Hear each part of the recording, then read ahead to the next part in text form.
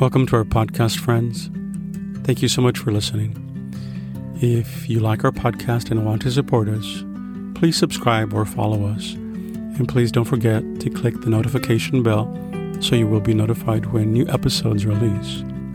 Thank you, and God bless.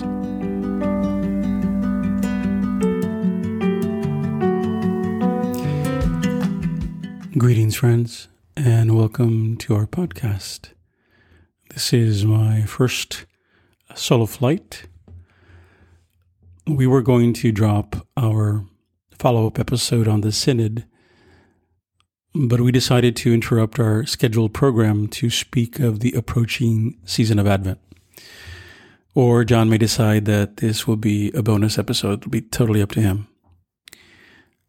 I would ask you to please listen to our previous podcast on Advent entitled Getting the Most Out of Advent for a foundation on which to place today's podcast on this Sunday's readings, which will be the first Sunday of Advent for this year. As I stated in the podcast I just referred to, liturgically, Advent is divided into two sections. The first part is from the first Sunday of Advent until the 16th of December. And the second section of Advent is from the 17th of December to the 24th of December. The principal readings during Advent that are read at our Sunday liturgies deal with the themes of vigilance for the day of the Lord. They also speak of John the Baptist calling us to conversion, and the following Sunday, preparing the way of the Lord, and the last Sunday in preparation for the celebration of the Nativity of the Lord. Because our liturgical year is divided into cycles, year A, year B, and year C, the themes are the same for each year, but the scripture read is from different sacred authors or different chapters of the same sacred authors, usually Isaiah for the first couple of Sundays. The readings for the first 2 weeks of Advent focus on the prophetic literature during the first week and a half, Isaiah for the daily readings. And these point to the coming of the Messiah, and the gospel readings point to how these prophecies of the Old Testament are fulfilled in the incarnation of Christ or in the person of Jesus of Nazareth. But for us, as Catholics, they not only point to the birth of Christ, but also to his second and definitive coming at the end of time. So in preparation for the Nativity, or rather the Incarnation, is also a celebration of the beginning of the end times. With the Incarnation, we enter into the last age of man. So before I cite the readings for this Sunday, let me read the Eucharistic preface for this part of Advent, which is for the first and second Sunday of Advent up until December 16th. For he assumed at his first coming the lowliness of human flesh, and so fulfilled the design you formed long ago, and opened for us the way to eternal salvation, that when he comes again in glory and majesty, and all is at last made manifest, we who watch for that day may inherit the great promise in which now we dare to hope. This year, December 3rd, is the first Sunday of Advent, and we find ourselves beginning the liturgical year in the B cycle of readings. The first reading is taken from the book of the prophet Isaiah, chapter 63, and we have Isaiah's lament, and in that lament we see the desire for the coming of the promised one, or the coming of the Messiah, the anointed one. I'll just read the verses I would like to focus on. Again, this is from Isaiah chapter 63. You, Lord, are our Father, our Redeemer, you are named forever. Why do you let us wander, O Lord, from your ways and harden our hearts so that we fear you not? Return for the sake of your servants, the tribes of your heritage. Oh, that you would rend the heavens and come down with the mountains quaking before you while you wrought awesome deeds, we could not hope for, such as they had not heard from of old. Historically, the prophet is giving voice to the immensely complicated situation that Israel finds itself in. They have returned from exile and are amid the difficult and demanding work of reconstructing Jerusalem. The task at hand seems titanic to their abilities, and the prophet verbalizes this heart-rending supplication, trusting in the fatherhood of God. Taking the situation to heart, we now look for the eternal truth that is found in God's word. We can see that the Herculean effort of humanity to find its way to God is beyond our unaided human capacity, even though many have tried throughout history, time and again. We as Christian Catholics see that Isaiah's plea, "Oh, that you would rend the heavens and come down, while you wrought awesome deeds we could not hope for, such as they had not heard from of old," is the plea that is answered, and answered in a way most awesome and unexpected in the incarnation of God's very word. The heavens have been rent, and God has come down to dwell among us in Christ Jesus. But besides being awesome, what does this mean?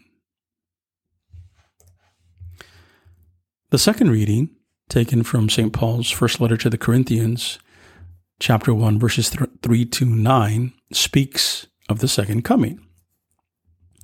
Speaking to the community, Paul says, "You lack no spiritual gift as you wait for the revelation of our Lord Jesus Christ.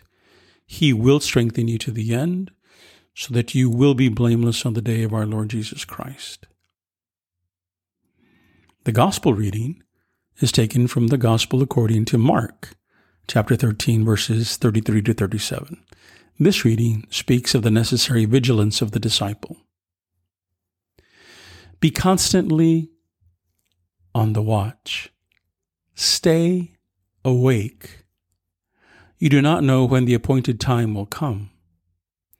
Do not let him come suddenly and catch you asleep.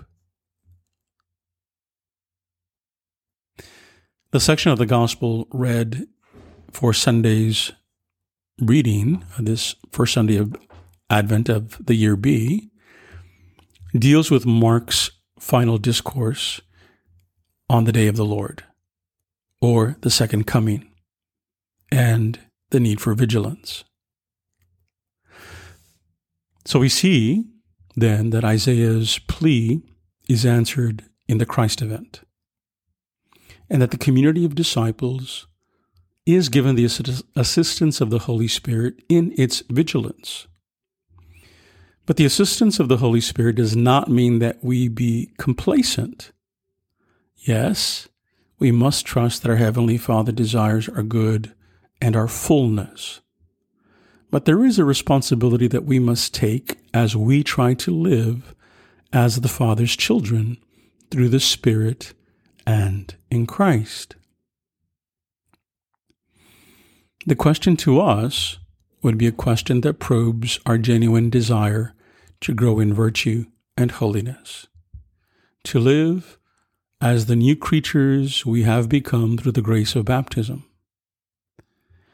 The question then, as we enter our Advent preparation for the celebration of the Nativity, but also considering the second coming of Christ, that final and glorious coming and the judgment of all things, we ask ourselves, have I entered into the struggle of rending the heavens and allowing Christ to manifest himself to the world through me? The vigilance that is asked of us is the vigilance of this fidelity. Yes, we're all broken, we're all human, we all sin. But the question that is asked is, am I entering into that struggle? Am I willing to commit to my own conversion? Am I willing to commit to my struggle to allow Christ to manifest himself in me and through me to those around us. It's easy for us to complain. It's easy for us to wring our hands. It's easy for us to proclaim how broken the world is, and it is broken. But we as a community of faith, as we celebrate Advent, we ourselves need to ask ourselves, what am I doing to bring Christ into the world? What am I doing to bring Christ into my marriage, into my family, into my relationships? Am I willing to consider my role? What are the ways in which I commit to being this instrument, to allowing Christ to reach out to those around me through my own efforts? So I would ask that as you move forward in your Advent time, that you consider these things. It's not just about Christmas. It's not just about sales. It's about the fact that we all have to stand before Christ when he comes in glory. And am I prepared for that? So taking consolation in the fact that the Holy Spirit dwells in us, with us, and guides us and enlightens us, what do I have to do during this time of Advent to open myself up to that guidance, that enlightenment, and that recommitment to live as God the Father's child in the world, and to manifest that in the way I interact with others? God bless you during this time. Thank you.